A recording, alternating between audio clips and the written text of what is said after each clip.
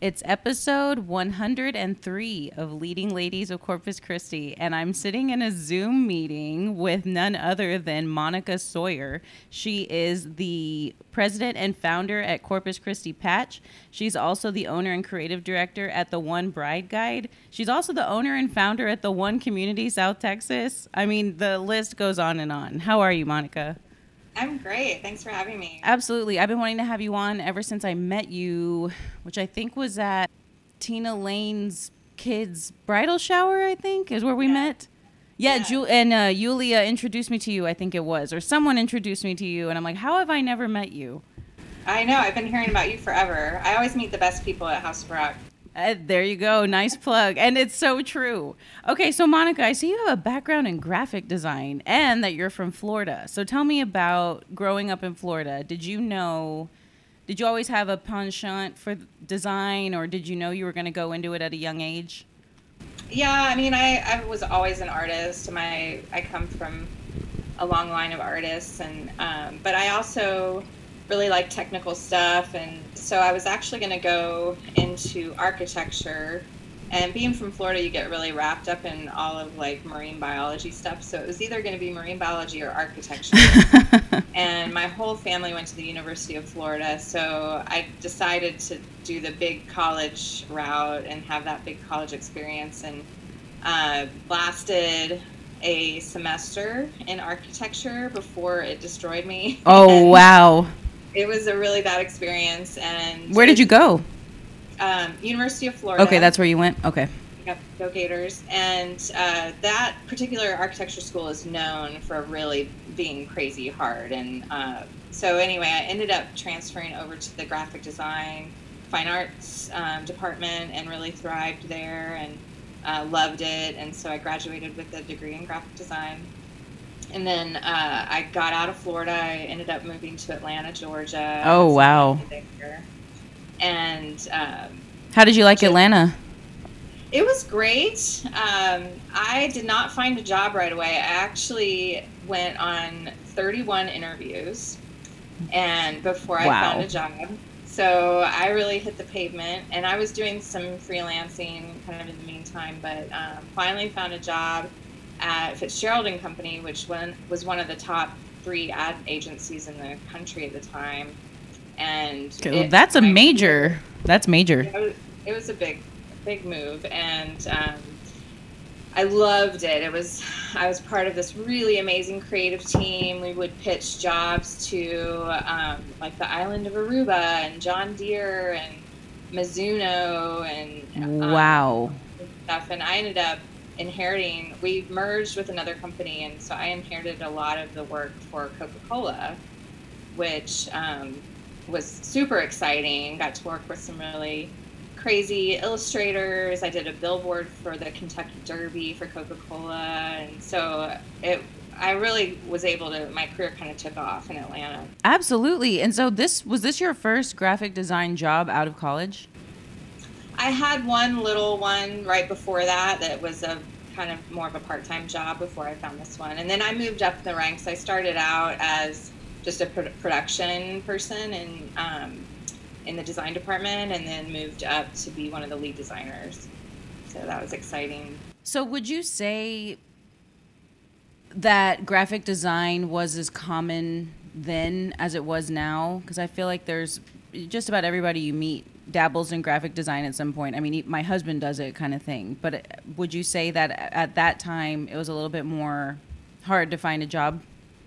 Yeah, and actually I really struggled even within that company, because it was really advertising based. And so to focus a lot on design really took some pushing. Mm-hmm. And to actually be given a position as lead designer, they didn't even have lead design positions before I went in there. It was all like more of like art direction, which is more advertising versus design.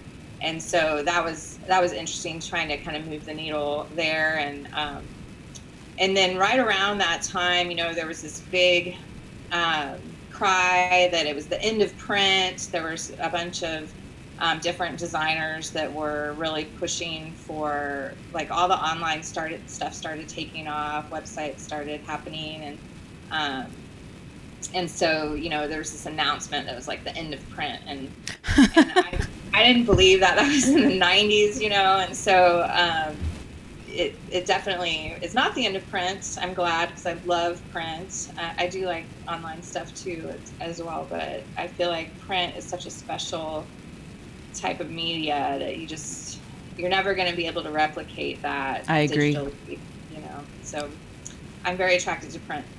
But I did all kinds of stuff, you know, through all the different jobs I had, from print to outdoor to packaging to television stuff. And I mean, all of it.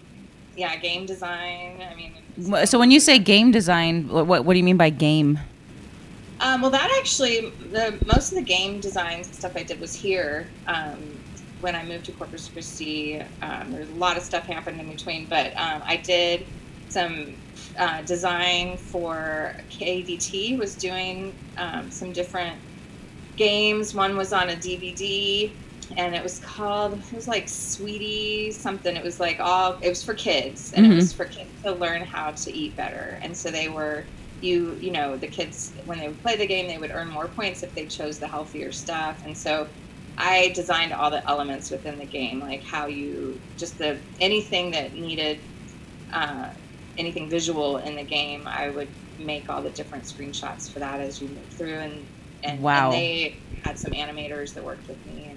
Okay, I mean, it sounds to me like you've done a little bit of everything, which I think people strive for, right, whenever they get into this kind of field. But I'm going to rewind a little bit, because you said that there was a lot that happened between your moving from Atlanta to Corpus. So how long were you at the company in Atlanta where you got to, what was it, the third largest company? Yeah. Well, it was really big on the East Coast. There's probably some bigger ones on the West Coast, but really for that area, we were pretty big. Yeah. So after we merged, it was actually after I got the Coca-Cola gig within that company.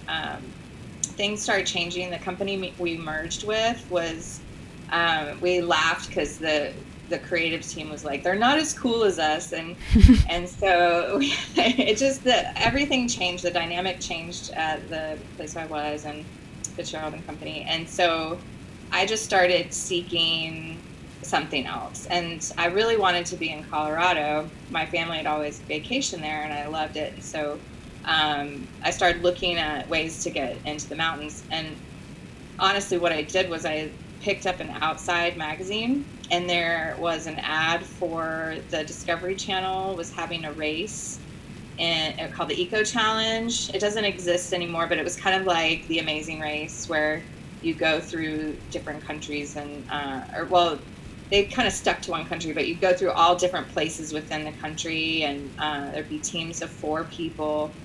One of them had to be a woman. I loved that they did that. Absolutely. And then, I forget how many teams. It was like 30 teams or something. And so I saw this ad, and I called up Discovery Channel and said, I would like to apply for a job. And they said, well, we're not really taking job applications, but we're taking volunteer applications. And if you get a volunteer gig, we basically pay for you to go. And it's not technically staff, but we pay for, you have to get to wherever they are. And then once you're there, they pay for everything when you're there. Mm-hmm. So I thought, well, nobody's going to think I'm any better than anybody else. And so it's funny because at the time was the Monica Lewinsky scandal was going on. And so simpler times. I wanted to do this 3D application. I made a 3D TV out of foam board, and I took the Discovery Channel label or logo and made it it was going to be the Monica Channel, but since Monica Lewinsky was it can't be the Monica Channel, so I made it the McLeod Channel, which is my maiden name, and did it in the same style as the Discovery logo, and I put that on the TV. And then I made this scroll of paper that you could turn with knobs that had pictures of me like kayaking and stuff, with answers to the application questions. Wow. So I put this 3D application together and I sent it off. Yeah, so you had to mail this 3D. So your application showed up in a box, like not in an envelope. Yeah. And I didn't hear anything. And so a couple weeks later, I called them and I said, "Hey, I'm just checking on my application." And they're like, "What's your name?" And I said, "Monica McLeod." And the one of the staffer guys gets on the phone. He's like, "Monica, oh my God!" Like, everybody knows who you are. Yeah. Yes. And I'm like, that was the plan. So I got the gig, and that was in Argentina, in Patagonia, for a month. Wow. And I totally wheeled and dealed with my job, where we had just gotten a new HR girl, and so I ended up being gone for a month and getting paid by my other job the whole time I was there, except for like 4 days. How do you do that? Seriously, how do you do that? You have to have a special kind of confidence or like way to work. I don't know. How do you do that? Well, I had saved up I hadn't taken any sick time, so I had all the sick time, and then I had been at the company enough to where I had a decent amount of vacation. So between my sick time and my vacation, I was able to do it. That's amazing. God. So I went to Argentina. It was probably still to this day was one of the best things I've ever done. And I got to meet all the Discovery Channel people and got to spend a month in the Andes in Patagonia. And I told the race director, I was like, okay, I really want to ride in a helicopter. I've never been in a helicopter. So like halfway through the race, I thought my job was done. I was like a person who worked a checkpoint. And he said, okay, you want that helicopter ride? I said, sure. And so he said, well, pack up all your stuff, get your tent. Like all the volunteers, we had to stay in tents. And there was actually a blizzard going on at that time. Oh, wow. Going to this other spot where the blizzard is not happening, and pack up your stuff, and we're going to airlift you to the last checkpoint in the race. And so it was me and one other guy. We got to stay there for a week by ourselves, and there were like waterfalls. We had all the racers' kayaks, and it was right the last checkpoint before they would go in to finish the race. And so I was there, and it was gorgeous. And you know, I was able to do all this soul searching, and when the race was over and the trip was over and I got back to Atlanta, and it was, you know, the height of commercialism. Mm-hmm. And it was December. It was Christmas, you know, it was like Christmas shopping rush. And I got back to Atlanta and had like a complete meltdown. Oh, I was like, wow. I can't be here. I can't be in the city anymore. And so I applied for a job in Boulder, Colorado for a graphic design firm there, and got the job. And I knew one person in Boulder, and I had met her through the Discovery Channel gig in Argentina. Wow. And so I moved to Boulder, and I worked for a design firm there for a few years. My main client there was IBM, and got to work with I think John Thompson was his name. He was like the CEO of IBM. I got to do his, whenever he'd go to a conference, I would do like his technical design for like his PowerPoint slides. Hey, that's an important job. Yeah. And it was fun, but then it was the .com boom busted right when I was there. So I actually got laid off, and it was devastating. Absolutely. And I had met my now husband, who was living here in Corpus Christi. So we were dating. We'd actually met because his mom was the illustrator rep on the Coca-Cola job I worked on in Atlanta. Small world. What are the odds? Yeah, crazy stuff. And stuff like that always happens to me. I can tell. I mean, you're like, here's a Discovery ad. Let me just do this, and it works out. That's so cool. Yeah, so I started freelancing in Boulder after I got laid off, and it was actually amazing. I was doing really well because so many people had been laid off. You know, most of the companies there had gotten rid of their staff, but then they were starting to get more work again, and so I was doing really well. But my husband and I had been dating long distance for 2 years, and And by that point, I had gotten 2 big clients freelancing. One was the American Schools of Oriental Research. I was doing archaeology journals for them, magazines. And then the other one was Bellray Oil, who did, I was doing all of their packaging, like their oil labels. And they make like motocross racing oil and stuff like that. Wow. So are you at this point McLeod Creative? Yeah. Okay. Yeah. So once I started freelancing, that's when I officially started McLeod Creative. And it was just me. And I had these 2 clients on both coasts. And Ryan, my husband, was like, you don't even need to be in Boulder anymore. So that's when I made the decision to move to Corpus Christi and see what Texas was all about. And I hated it. I was like, what am I Really? doing? Did you really? I mean, I guess in comparison to Colorado, right? I guess it's a lot different. Yeah. Not so much like compared to Florida. Corpus. Huh? It's a lot like where I grew up in Florida. Corpus is the climate and everything. I grew up in Central Florida.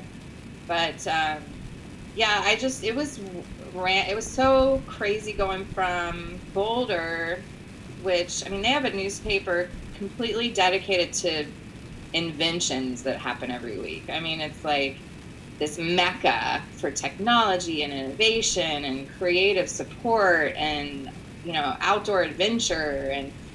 And it was an amazing place to be. I knew I was never going to live in Boulder because the housing market there was just too insane to even invest in.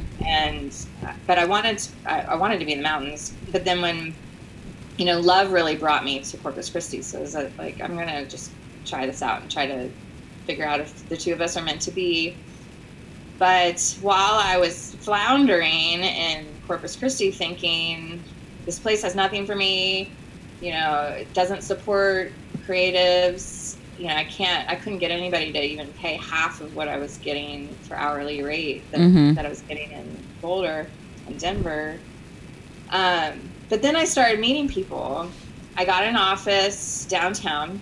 I officed with a bunch of different people. Kinder Kinnison, who now runs Port Royal, had a city councilman in our office. We had some financial people in our office. And so out of that office, we started a young entrepreneur group. Oh, wow. Yeah, because we were all like, we got to do something, So we started this group called Focus. It stood for Focus on a Creative Urban Society. And it was based off of Richard Florida's book, Rise of the Creative Class.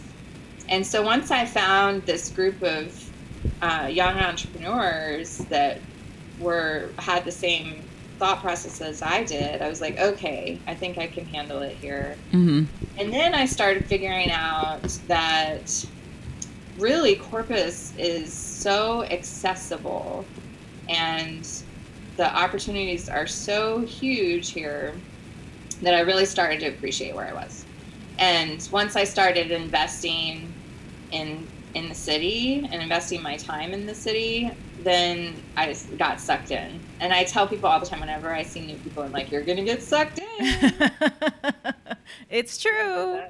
It sucks you in. And, I say now some of my best friends I've ever met are here. I've had some great opportunity here I would have never had. And then working with the city was interesting. For a while, like in the early 2000s, I was helping out a lot with the downtown redevelopment plan. We were working really closely with city council and that's fantastic.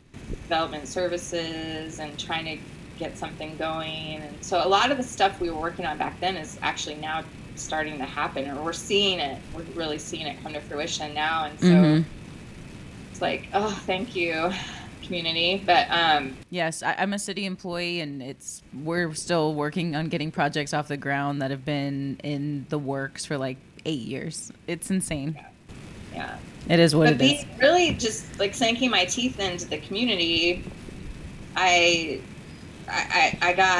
got pulled in and I loved it, and I loved being able to call the mayor up and get a meeting, within that week. And I was like, I wouldn't have been able to do this in Boulder. I definitely wouldn't be able to do this in Atlanta.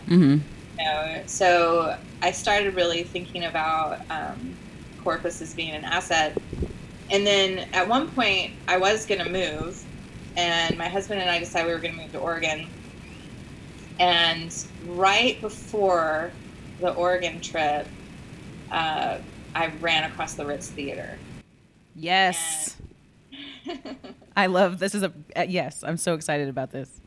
Yeah, so I was just feeling like I was missing something with Corpus. And everywhere I'd been, Atlanta and Boulder, and even some of the stuff I did in Florida, I felt like I had accomplished something or found something really cool to do, or there was a reason I was there.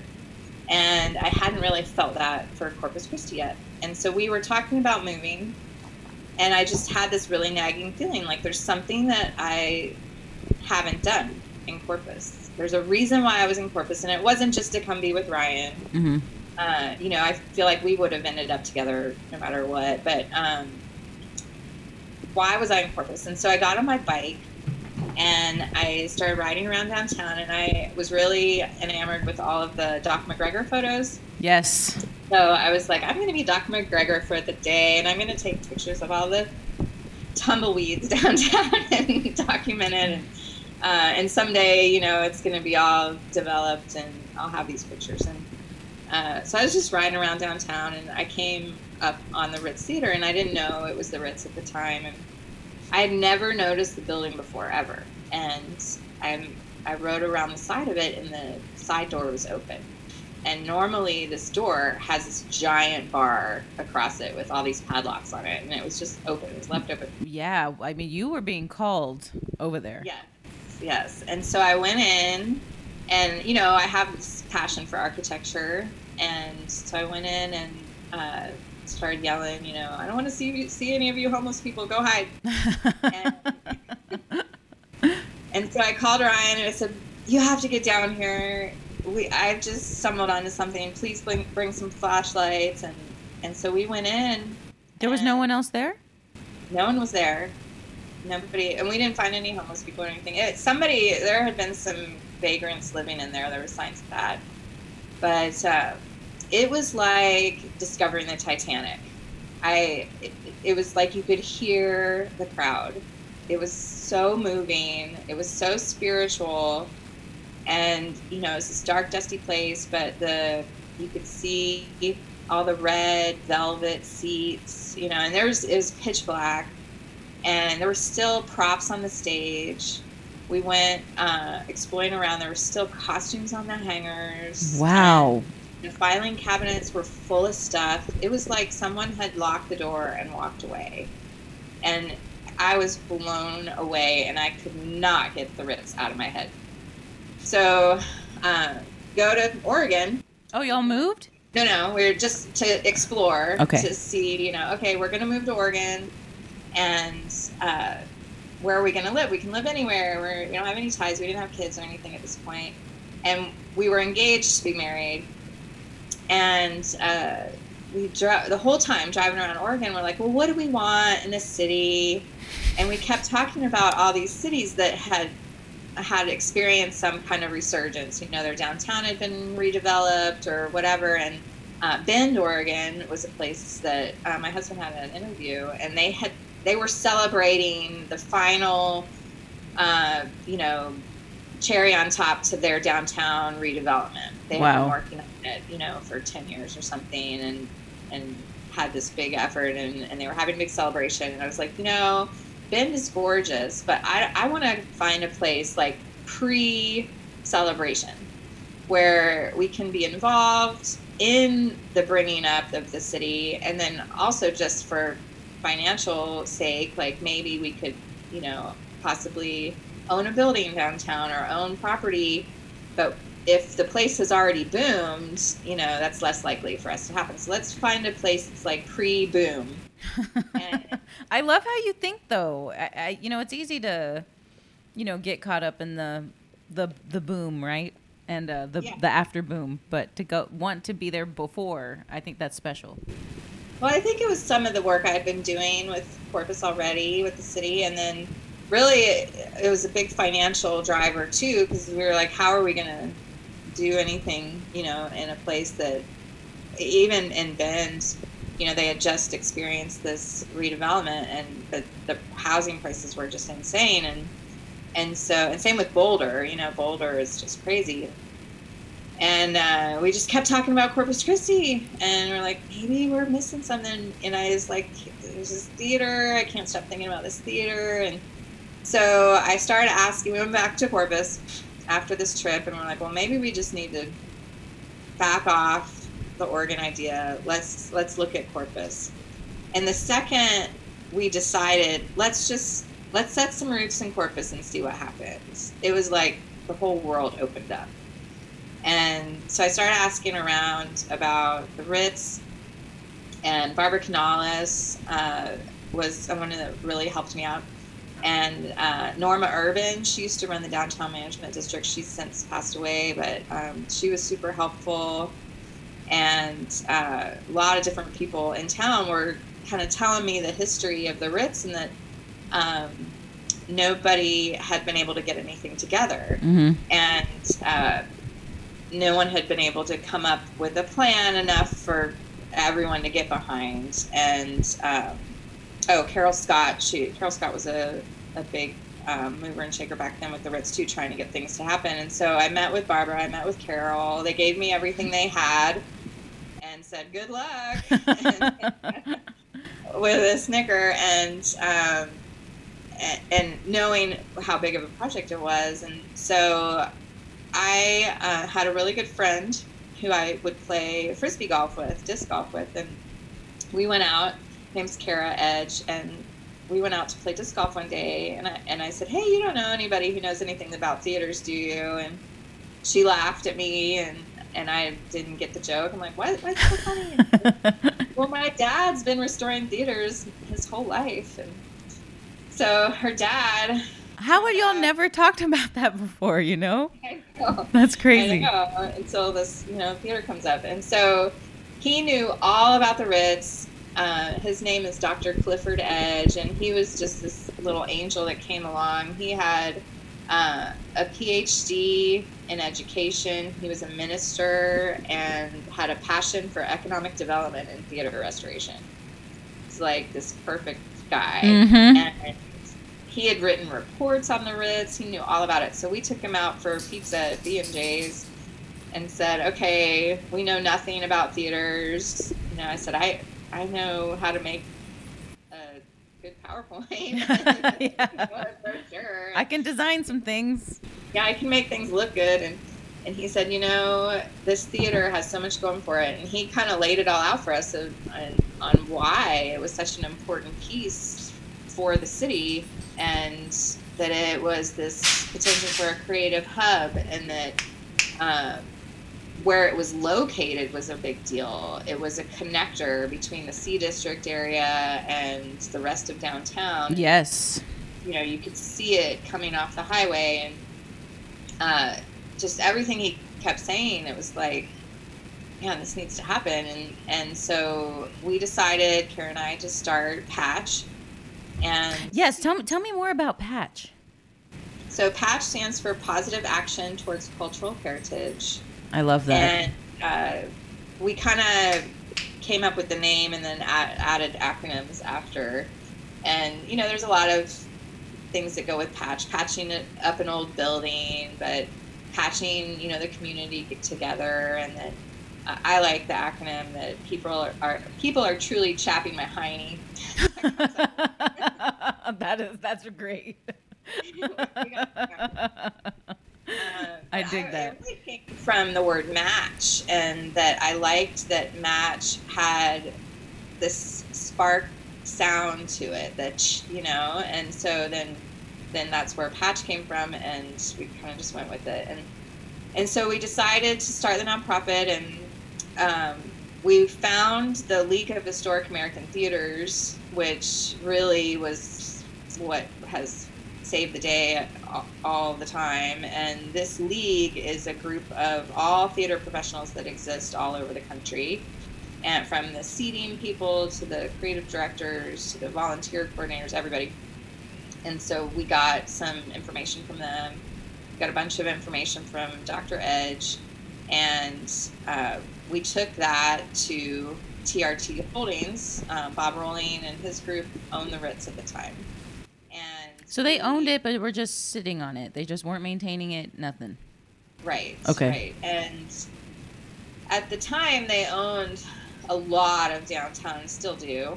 And they were just holding on to it mainly because it was a corner piece of property very close to the Omni, which they own. And we talked to TRT and we said, listen, we're interested in this building.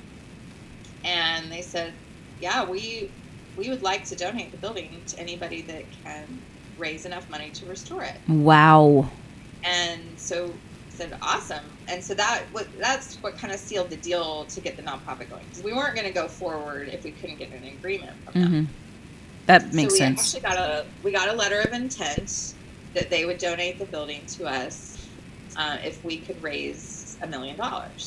And I said, okay. And so we started the nonprofit, and we put together a big event to recruit a board of directors. And by this time, it was 2006. And the nonprofit is Patch, right?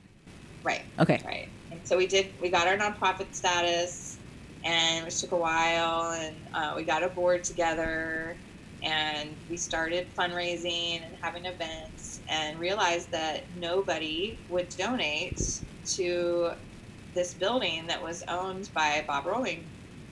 At the time, he was the 13th richest man in the country. And everyone was like, why doesn't he restore it? Why doesn't he do it? It's like, well, he's giving it to us. Like, this is really nice. Yeah. And we should be grateful. And people didn't feel grateful. And we actually got on one of the bond packages. We got on the bond for $200,000. And back in, I think it was for the 2008 bond. And then we got kicked off because of streets. Oh, those streets. Yes. And the streets still are done. Yeah. But it was just not the right time. And we realized quickly that nobody was going to donate to this thing as long as Bob Rolling owned it.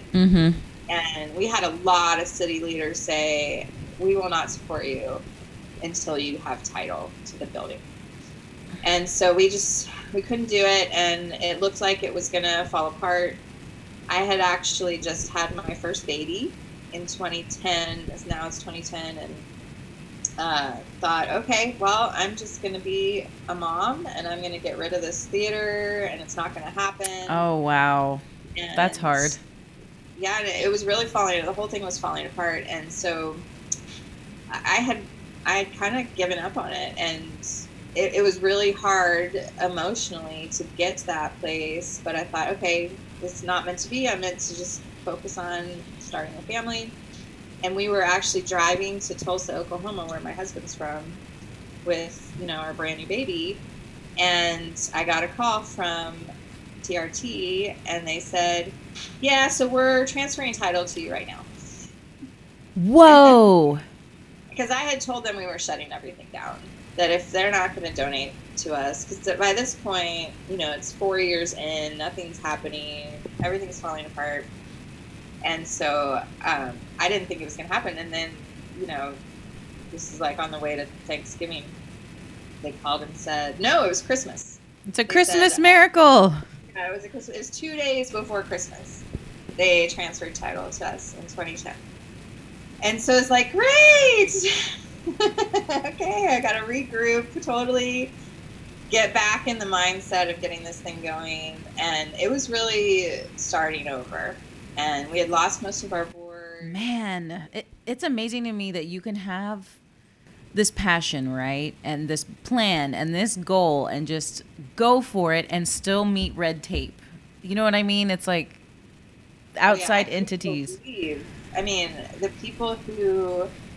Even now, still, people saying, it'll never happen, you're wasting your time, and roadblocks that come up that don't make any sense. And it's like, why can't y'all see what a blessing this could be for the city? I mean, we've put so many plans together to really outline exactly how it could be a blessing, and it seems like such a no-brainer, and we still get people who don't understand and they want to put a roadblock in our way.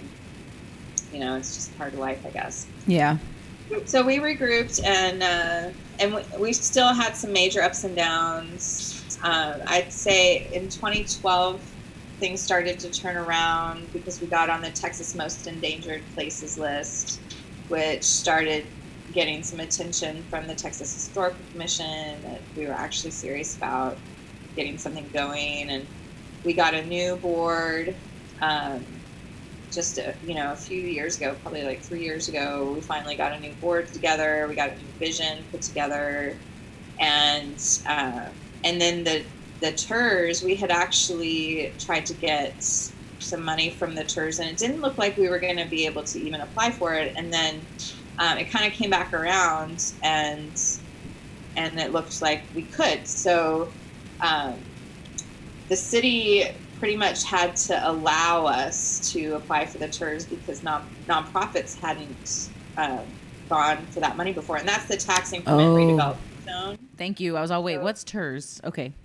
Yeah, so the TERS was, I don't know when it was established, but whenever it was established, they put a boundary around an area, which includes downtown and the C District. So it's this redevelopment zone that they designate. And then what's happened is they've capped property taxes for anything in that area. And then any increase in property taxes, anybody new that comes in, anything over that cap that the city takes for expenses, anything over that goes into a big pot for redevelopment. Mm-hmm. And then people apply for that money and they get granted that money. So it's kind of like a granting system, but using property tax money. So that was the big question, is we're a nonprofit. We got our taxes abated on the building, and so we don't pay property taxes. Can we use property tax money for this? And so really it came down to having to prove that what we're doing will help increase property taxes in the area. It'll, increase traffic in the area. It'll do nothing but good things for the community. So they finally allowed us to apply for that, and we got $100,000. Wow. And that was the first time we had really gotten any support from the city. And I think people were they were waiting for the city to do something to say, okay, the city wants this. Yes. Anybody that we would talk to, any big donors, they're like, well, we'll donate, but we want to come in after some other people have donated. Right.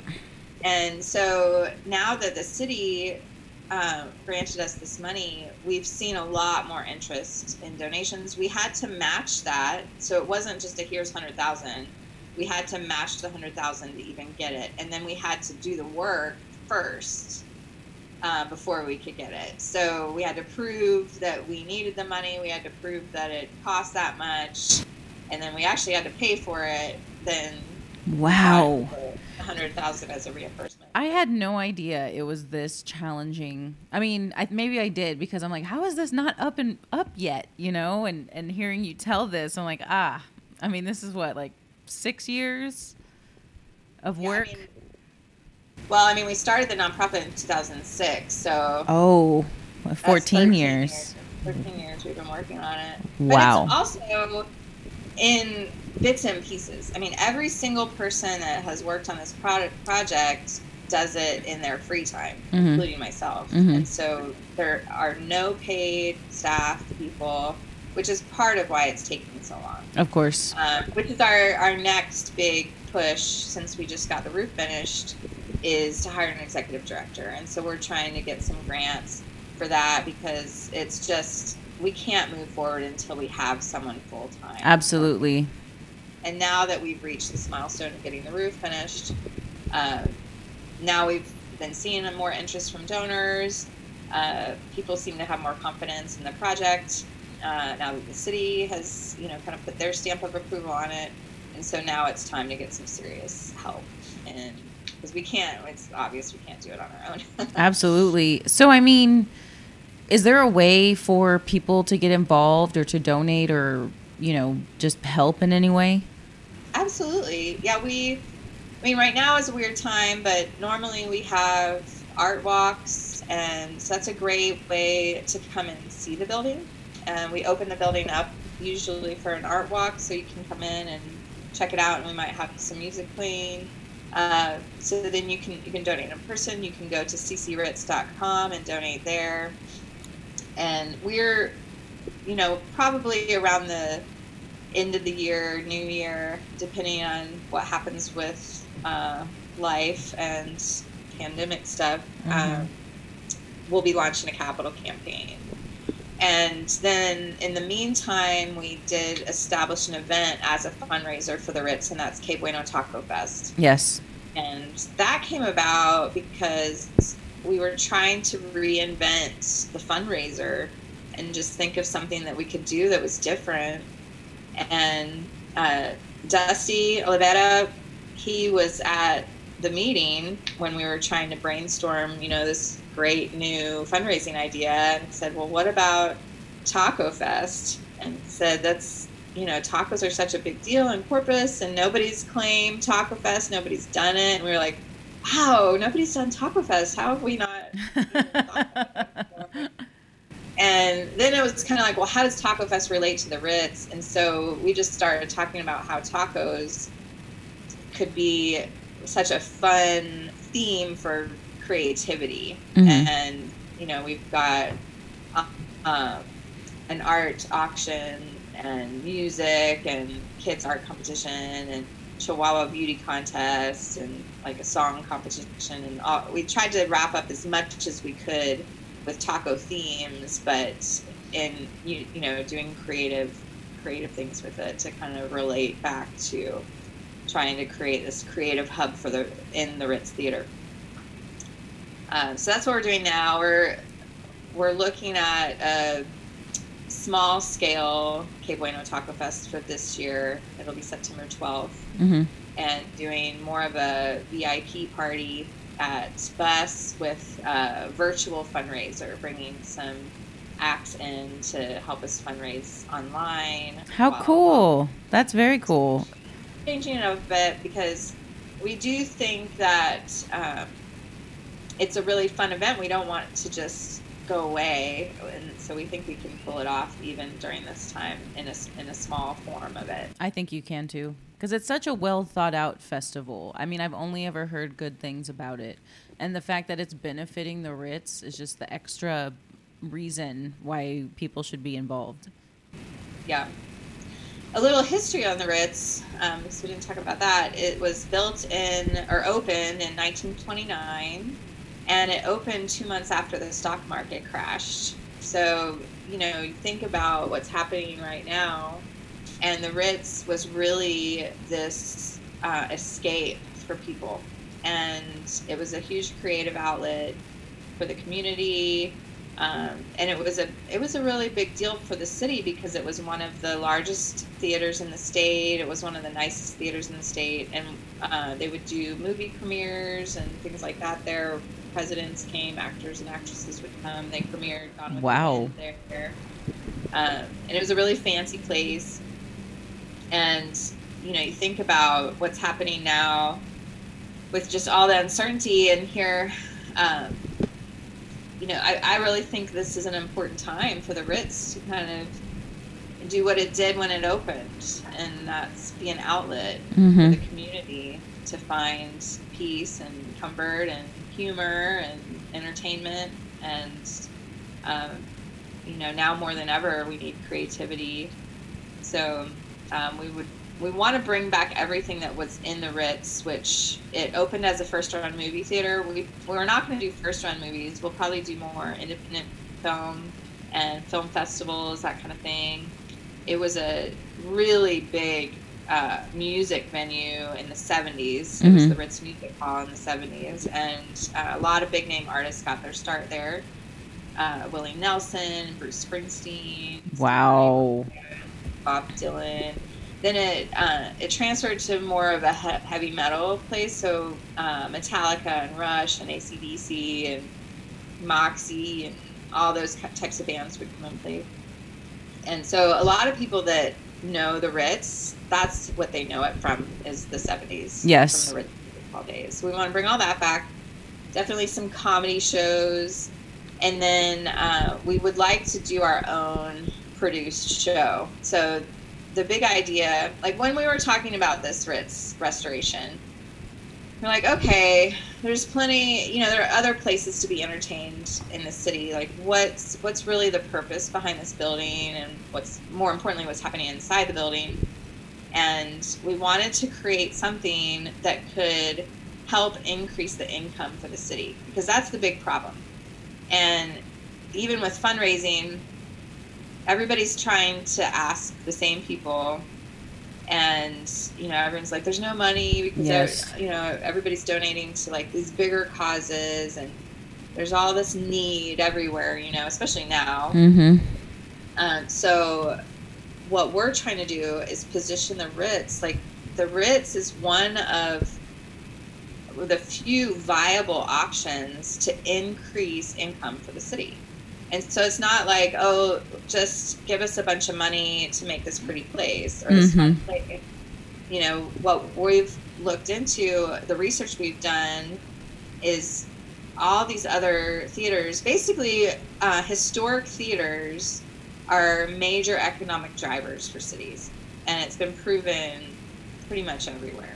And you know, up to, well, I think even the governor said if the city can focus on music and creativity, it will increase the city's total revenue by a full percentage point. Wow. That's a pretty big deal when you look at what Very. kind of revenue is coming into the city. Very. So what we were talking about with some of the programming with the Ritz is actually doing a show that's broadcast to the universe, you know, to the nation. And, you know, we've got some different things planned for the show, but essentially people outside of Corpus could get a hold of the show and see it. And then they would want to come to Corpus Christi to be part of the live audience and be part of that whole scene. And then it's a tourist attraction, not just, oh, here's this great venue that's pretty, that maybe we'll see, you know, a music artist or a comedian that happens to be there. But people get to know the Ritz or get to know the show through all kinds of other means, you know. And now that you don't have to be tied to a network, now that you can, you know, there's a million ways to get your content out to the universe. Yes.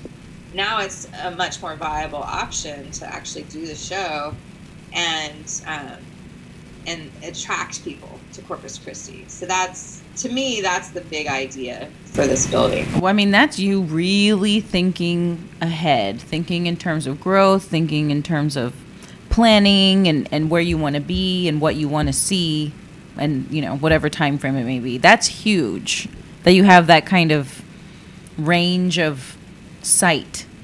You know, I know. Well, we spent some time, so I lucked out, and a friend, turns out, has great friends in high places. You know, it's all about who you know and your network.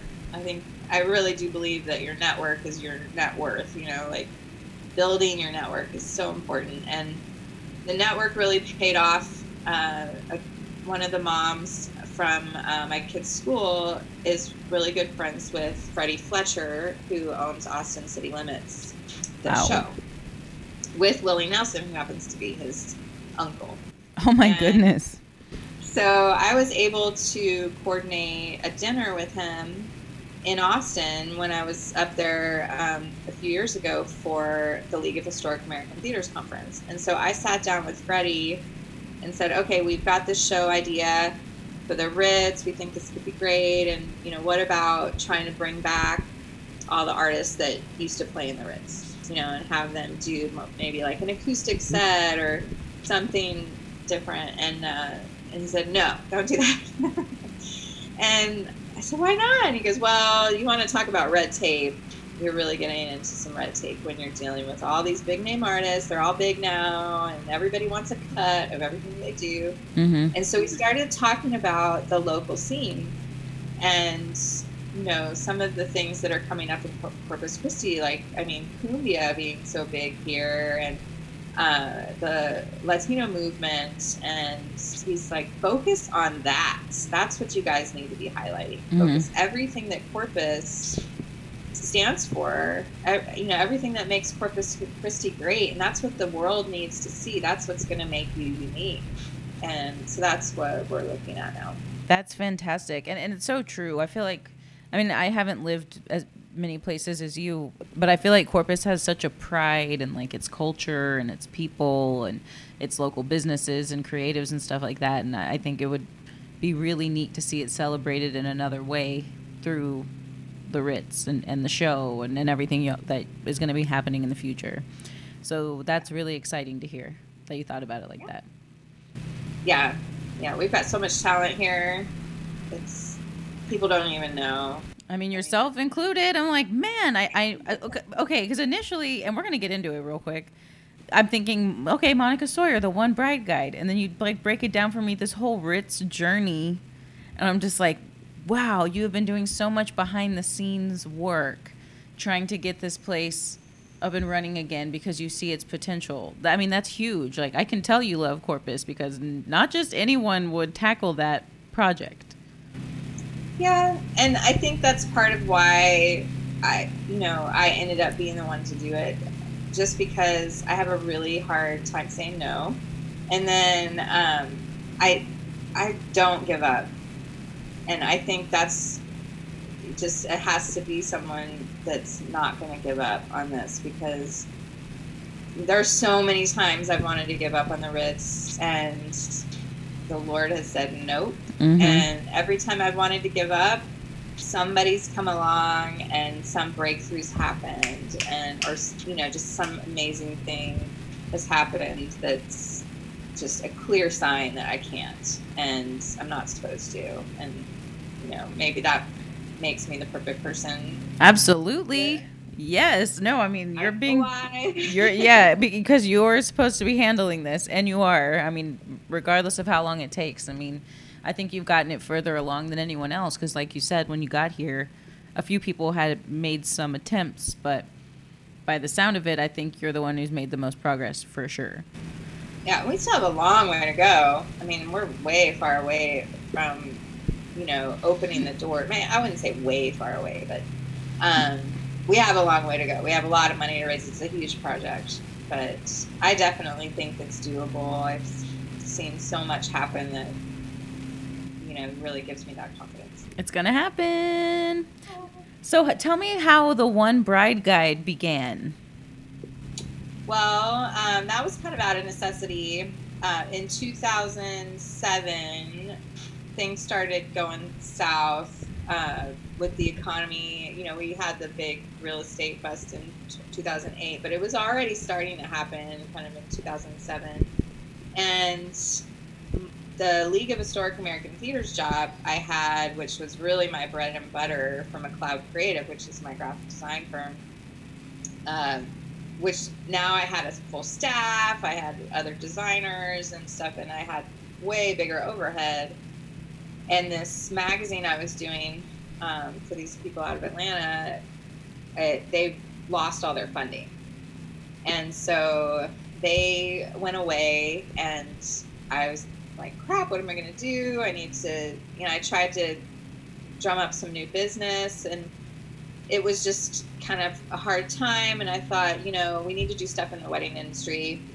One of my best friends, actually the girl that I had met in Argentina that was in Boulder, she ended up being in California, and then in Vegas, she ended up being one of the top wedding photographers in Vegas. And so she's, chirping in my ear about weddings. Oh, weddings. Weddings aren't going away. You should be a wedding photographer. And I love photography, but I thought I do not want to spend every weekend at a wedding. And so I thought, but I know how to put magazines together. And I had tried to dabble in invitation design, but kind of like everything else, just people weren't willing to pay really what it cost us to do it. So I started looking at the magazine idea and doing a regional wedding magazine. And I had just finished a job for the CVB, the Convention and Visitors Bureau, that wasn't, in my opinion, they didn't take it as far as they could have taken it. And so I really liked some of the ideas that they had in this job, which was, it was a meeting planner's guide. And the idea was to put together a guide of all the venues so that convention people, you know, trying to plan a meeting or a convention in town could have a resource to look at that showed everything. And I thought, what a great idea, but for brides. Mm-hmm. And so that got my, you know, brain working.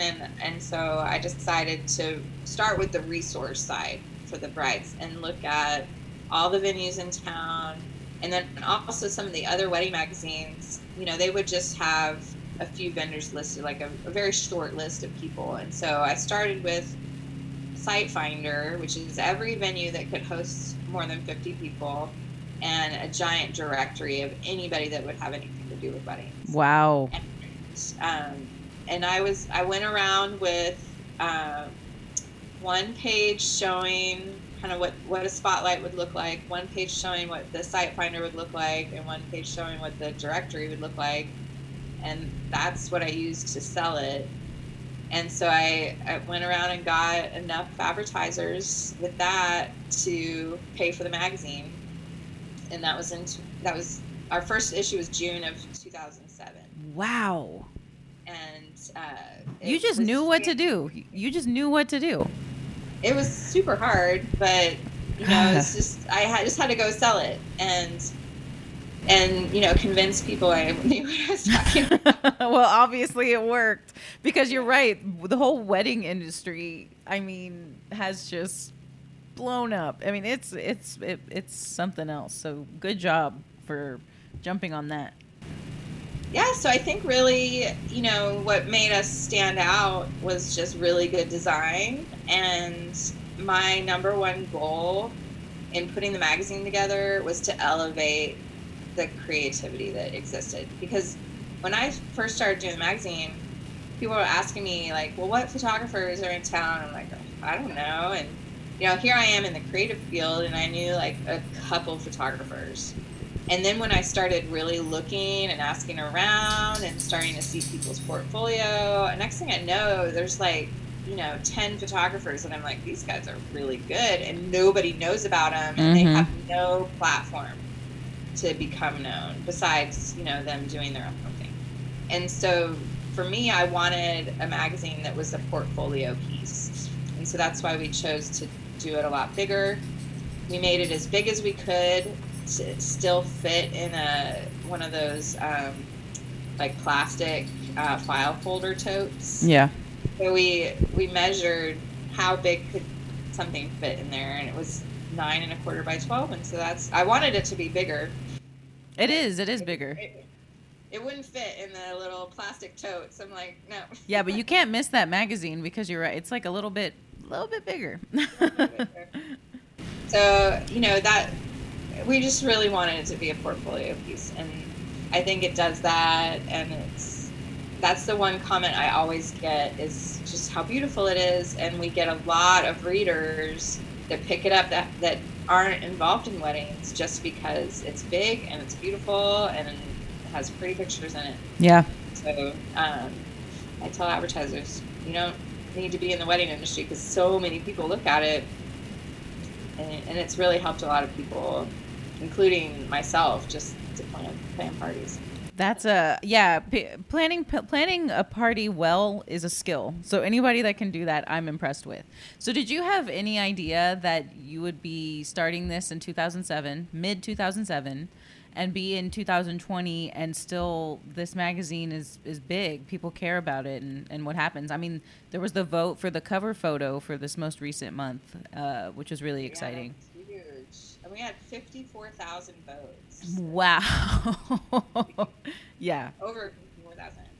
Yeah, no, and even you know, like everything in my life, it's drama. Like, I thought I was going to have to shut the magazine down at one point, because I was having, let's see, I guess it was right around the same time the Ritz was shutting down. Like, we thought the Ritz was shutting down, and I was having my first kid.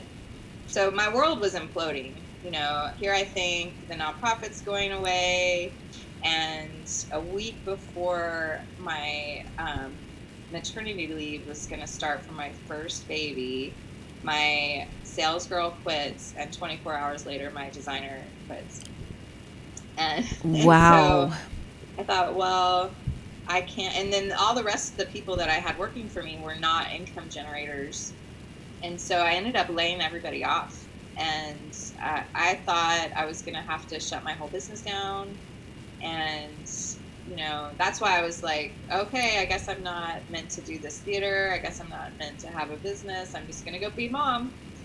And I had Stella, our first daughter, and went home, and I was getting cold calls for advertisers to be in the magazine. They were calling you? Yes. No one was on the streets. No one was selling this thing. We had zero social media going on. You know, I barely got the magazine out. I mean, I just got it to press right before I had the baby.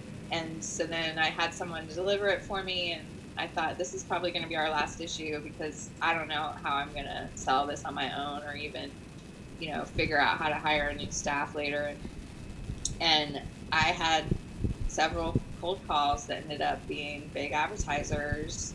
And that's when my husband and I sat down and were like, okay, well, I don't think we should get rid of this. And we decided to put it in incubation phase, which was just, let's just let it be whatever it is and not put a lot of pressure on ourselves. And it grew on its own without trying. And so then I said, okay, well, we really have something here, and kept it going. That makes me so happy that you and your husband let it just kind of do its thing, because I think a lot of people have a hard time letting something like that go. Yeah. Well, and I had people ask me, like even my pastor, he said, do you think you're holding on too tight to all of these things? And I said, my hands are open. And because I really, like, all the things that have happened in my life and with my business and the Ritz and everything else have felt very out of control. Like, it doesn't really have a whole lot to do with me. It's like almost like just happening to me. Wow. And so I'm just more a recipient, you know, or I look at myself, like even with the Ritz, I don't really care about being the one to make it happen ultimately. Like if something happens and I'm not like president or whatever by the time the theater opens its doors, that's not gonna get under my skin. My purpose for that particular project is just being a catalyst. Mm-hmm. Which you already are. I hopefully. So I told him, you know, he's like, are you holding on too tight? And I said, no, my hands are open. Like, I'm just kind of here as an observer and a recipient of whatever's happening. And I can't hold on tight or I'm going to go crazy. You know, I just have to let it happen. Mm-hmm. And it has. And even with the online stuff, the One Community, that started because we were just getting a lot of pressure from everybody that we needed to do more online. And so I was looking at some different systems online. I actually was going to use ClickFunnels, which is a company that does like a whole back-end system of marketing and generating traffic.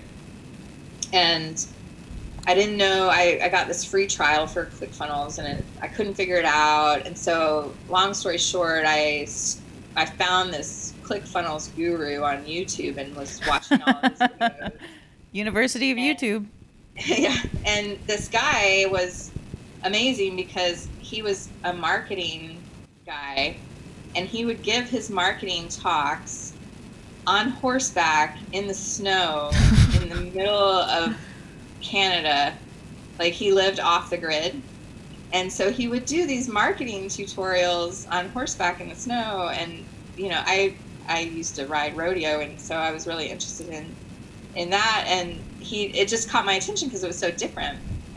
And so I ended up contacting him to see if he could help me out, and then turns out he had a wedding venue, and so he decided he wanted to go into business with me to start the online resource. Wow.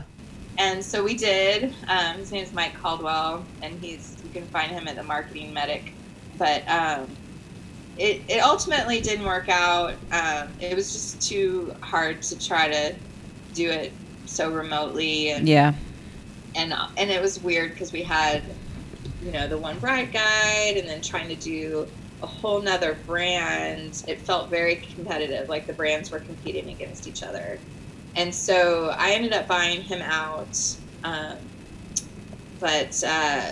then we rebranded. So we put it all back under the One Bride Guide, which I think it needed to be there. I agree.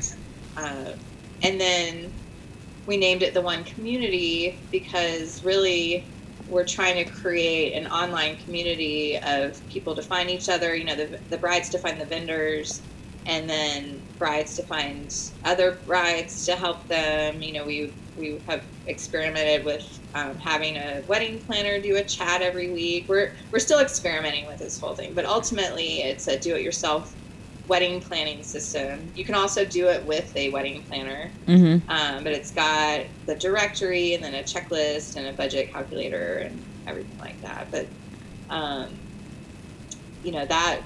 that came out of pressure from the community, which we knew that we needed to do, but it ended up being a really excellent resource.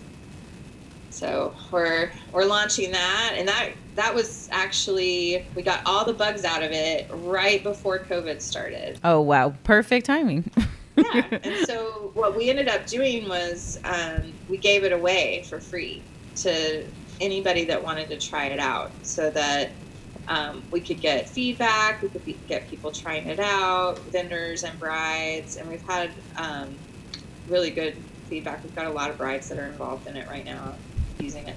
Man, yeah, I just feel like you're constantly taking input from consumers and turning it into something that is incredibly useful and much needed, and that is a gift that you have, and it's just incredible to me because you just seem like there's nothing you can't handle. I mean, you're running a nonprofit, you have your marketing firm or design firm, and you have the magazine. I mean, you have kids, you're a mom. I mean, I'm amazed by you. Overwhelming. I do get very overwhelmed, and that's something I actually wanted to talk about with you. Is I have so many people telling me I'm doing too much, and I think what it comes down to is, if it's not going to be these things I'm doing, I have a list of about 20 things I want to do after this. So it's always going to be something, and I'm always going to be creating. I feel like that's just who I am. I just need to be creating, and I love creating resources that can kind of stand on their own.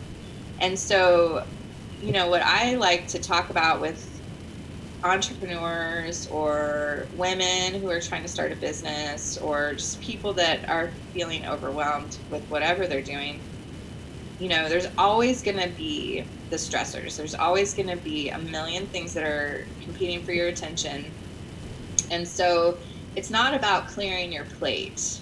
And I mean, there is a point where I think you can be doing too much, so then you're not focusing on things, and I think that's why a lot of the things that I've done have taken a while, because if I had just chosen one of them, maybe if I had just done the Ritz would be restored by now, but I'm doing like 10 different things. So they take longer, but I really enjoy all of them.